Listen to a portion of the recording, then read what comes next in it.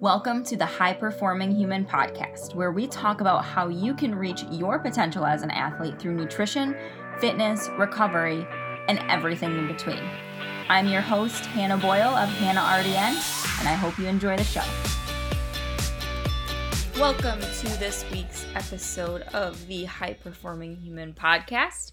This week we are diving into some information, a topic that tends to get me fired up. And yes, I apologize if you can hear it. That is a rooster in the background. I currently live on a farm. We'll deal with it. But, we're featuring, pretty sure that's Milton in the background. So Milton the rooster has a feature on this week's podcast. Anyways, I wanted to talk about needing to have more skepticism when we look at information presented to us scientifically. So this is, especially true for nutrition science, because nutrition science is actually like a rather new field, and by new, it's, 100 years old. However, when we look at some of the other fields of like chemistry and biology and stuff like that, like we've been studying those types of things for a very, very long time. And nutrition science, exercise science, performance-based, especially when we get into performance nutrition and that kind of stuff, it's definitely a newer field. So we need to be a little bit more conscious of some of the up and coming changes and all that kind of stuff. There's a little bit more, weight in making sure that you're up to date on the latest research, because things are constantly changing. In biology, we know a cell is a cell and it has all of the basic things in it. With sports nutrition, performance, and all that kind of stuff, it's still kind of the Wild West. So when we talk about nutrition, there's a lot of different things out there. And there's a lot of different things that you can try. There's different fad diets out there. There's different trends. I think, every week we're bouncing between, intermittent fasting and paleo and keto and doing all at the same time. And it can get to be a lot. And what I've heard a lot from my clients and potential clients recently is things are just so confusing. It's so hard to keep up with what I should be doing for nutrition, if it's going to work, what's the, information behind it. So that's why what I wanted to kind of talk about today is why you should be skeptical and where the best information comes from.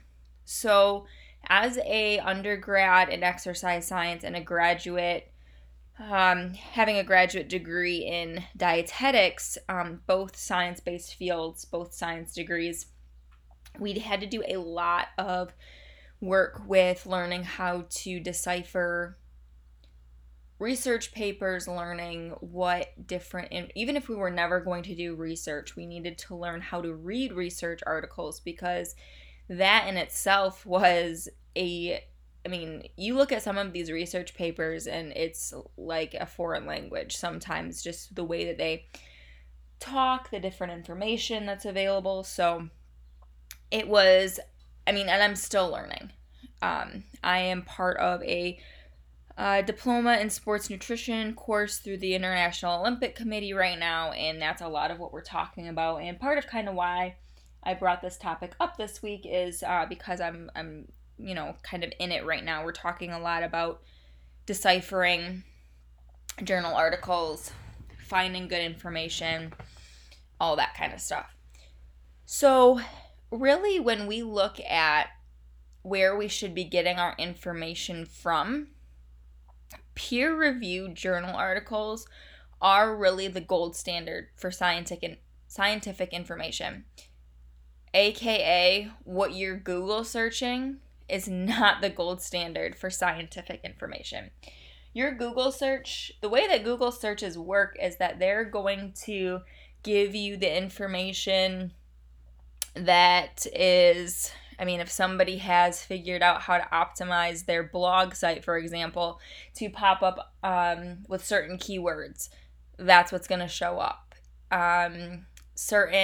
Obviously, different websites with more authority are going to show up at the top of the list as well, but you are automatically, like, say you're searching, you heard something about keto diets.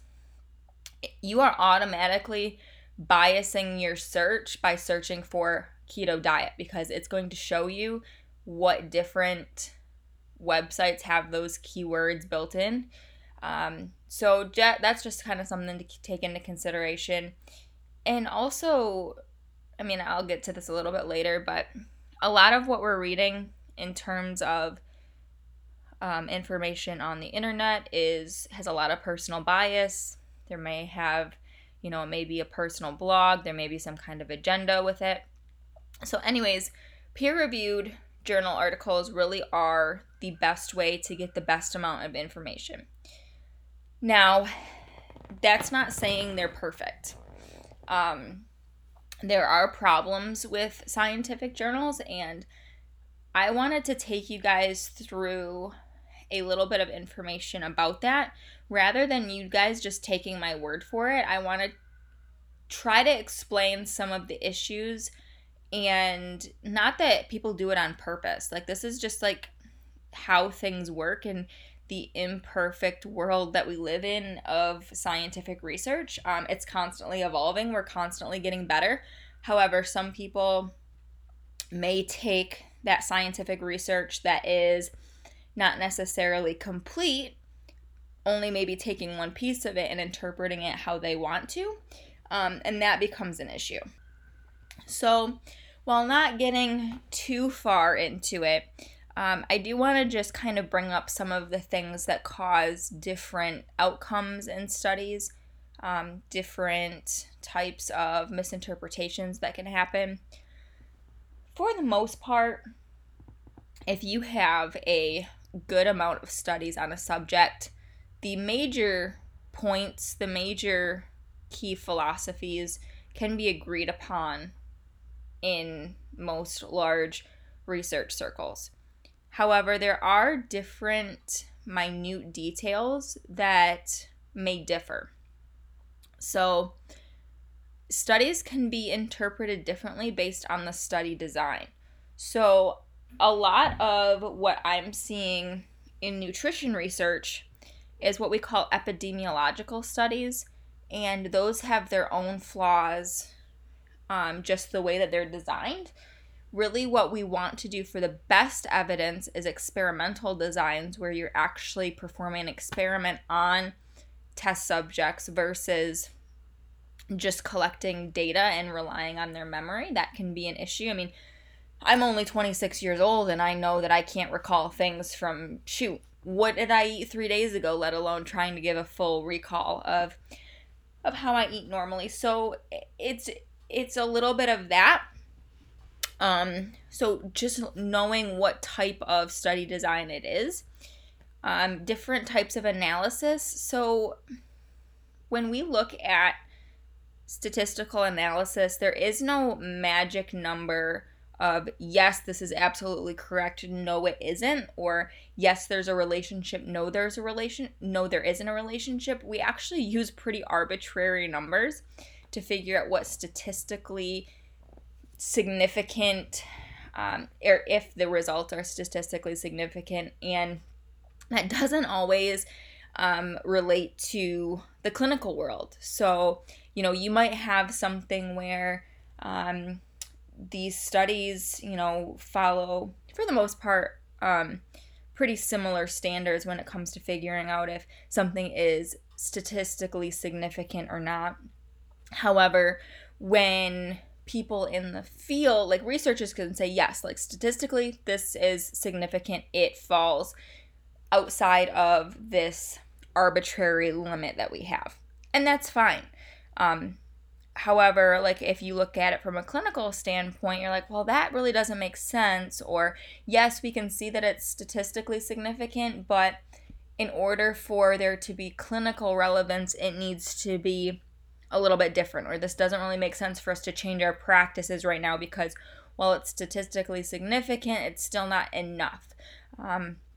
So there's always that side of things, the difference between statistics and actual application of what we're looking at. And then looking at like how again, kind of going back to study design, but like how things are actually being measured. Like, are those mechanisms reliable and valid?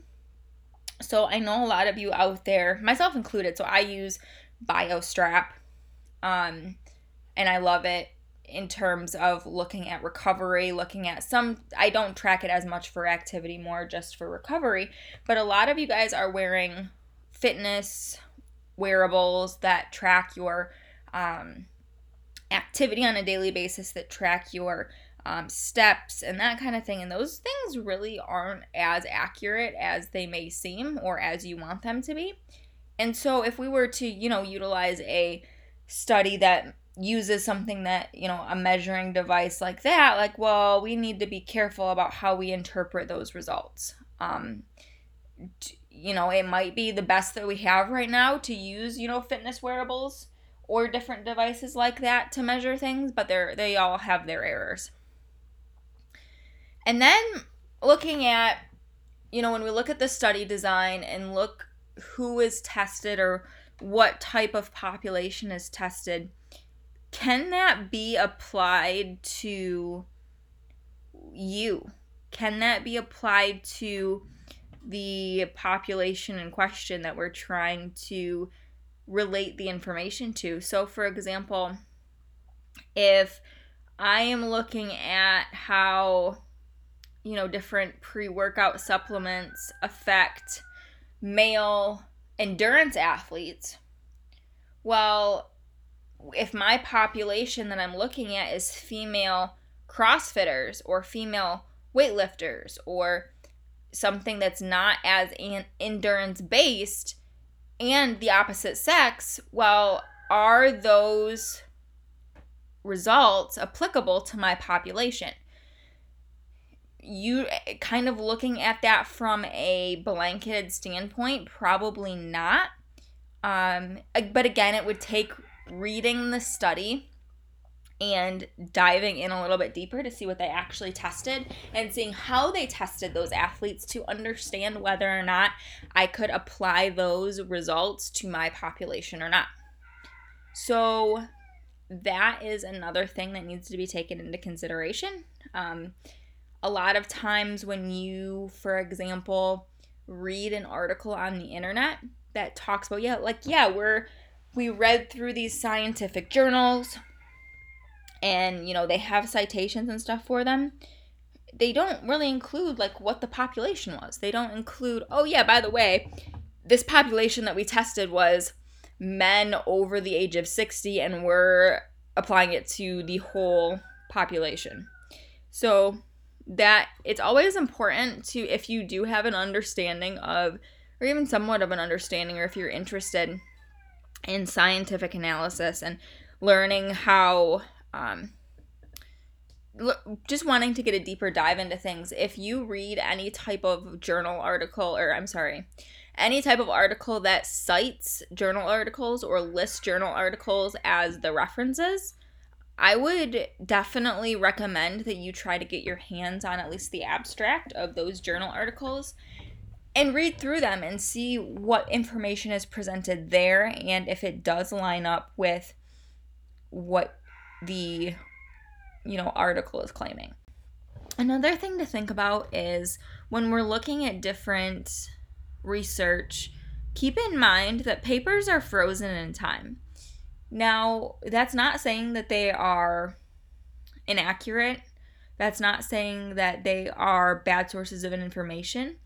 But what we knew in 1990 versus 2020 is a little different. And so we just want to make sure that we recognize when the papers were published and if there is newer information available, that we also take that into consideration as well.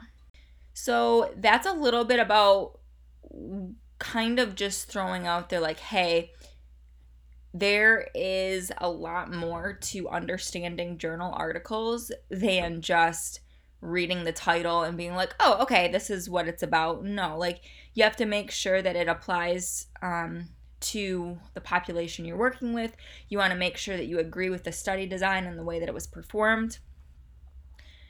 And you want to make sure that you understand the difference between the clinical relevance and how the statistical data was presented. So then moving on to, okay, we just talked about peer-reviewed journals, but what about just information on the interwebs? Mostly it is personal interpretations of those journal articles, or it is personal opinions and may have a little bit of bias based on, where the information is coming from. If you're just scrolling through blog posts, you might find yourself getting caught up into some information that isn't necessarily always backed up by science, or if it is, maybe you just want to be aware of what that person knows in order to make sure that you are aware, like, that they know what they're doing when they're interpreting the science. So just for an example, if you guys read my blog, you guys know that I post some pretty decent information here and there. But I could post whatever I wanted to. Would that make my brand? Would that affect my credibility? Absolutely. However, nobody's stopping me from posting a bunch of bullshit on my blog and just kind of saying whatever I want. So take that into consideration. And unfortunately, I've read blog posts, I've read internet articles that twist the results and the data to meet a certain agenda. So I will read a article online and then go to the scientific research paper that they are referencing, and that's not what the scientific paper is saying at all. They're taking certain information out of the article, referencing it just to have, some kind of scientific backing, but they're not really utilizing the full amount of information from the article. So with that being said, I can only imagine that you guys are like, well, what the hell do I do? How do I get good information? That's the problem with exercise, nutrition, even some different types of health and wellness fields right now, is that people are just getting a little bit too far ahead of themselves, and everybody wants to be a health professional. Everybody thinks, and this is going to go out on a limb here, and everybody wants to be a personal trainer. They think if they exercise, they can be a personal trainer. They think if they eat, they can be a nutritionist. It doesn't work that way, and that's a huge pet peeve of mine, because I've seen people that are underqualified try to do what I do, and not saying that I am some super awesome human, but I just know how to utilize my 7 years of education, and it's a lot more in-depth than the weekend certification that some people get. Again, my opinion, whatever. Anyways, the thing is that good professionals are going to review research on a regular basis, so you don't have to. They're going to make sure that they are up to date on the information, because part of the issue with nutrition and health and wellness and fitness right now is there's too much information out there, and everybody's trying to be a professional on the subject, and that's just not the case. So that's why there are professionals like me to try to help answer your questions and lead you in the right direction. So make sure you, no matter what topic you're looking for answers on, you find a professional that has done the research, who understands scientific research and how to read scientific studies, so that way you can be sure that you're getting the best information possible.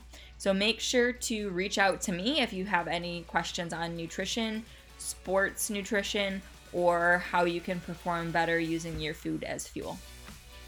go ahead and follow me on social media. You can find me on Facebook at Hannah Boyle RDN, and you can find me on Instagram at HannahRDN_. And I look forward to talking to you guys again soon.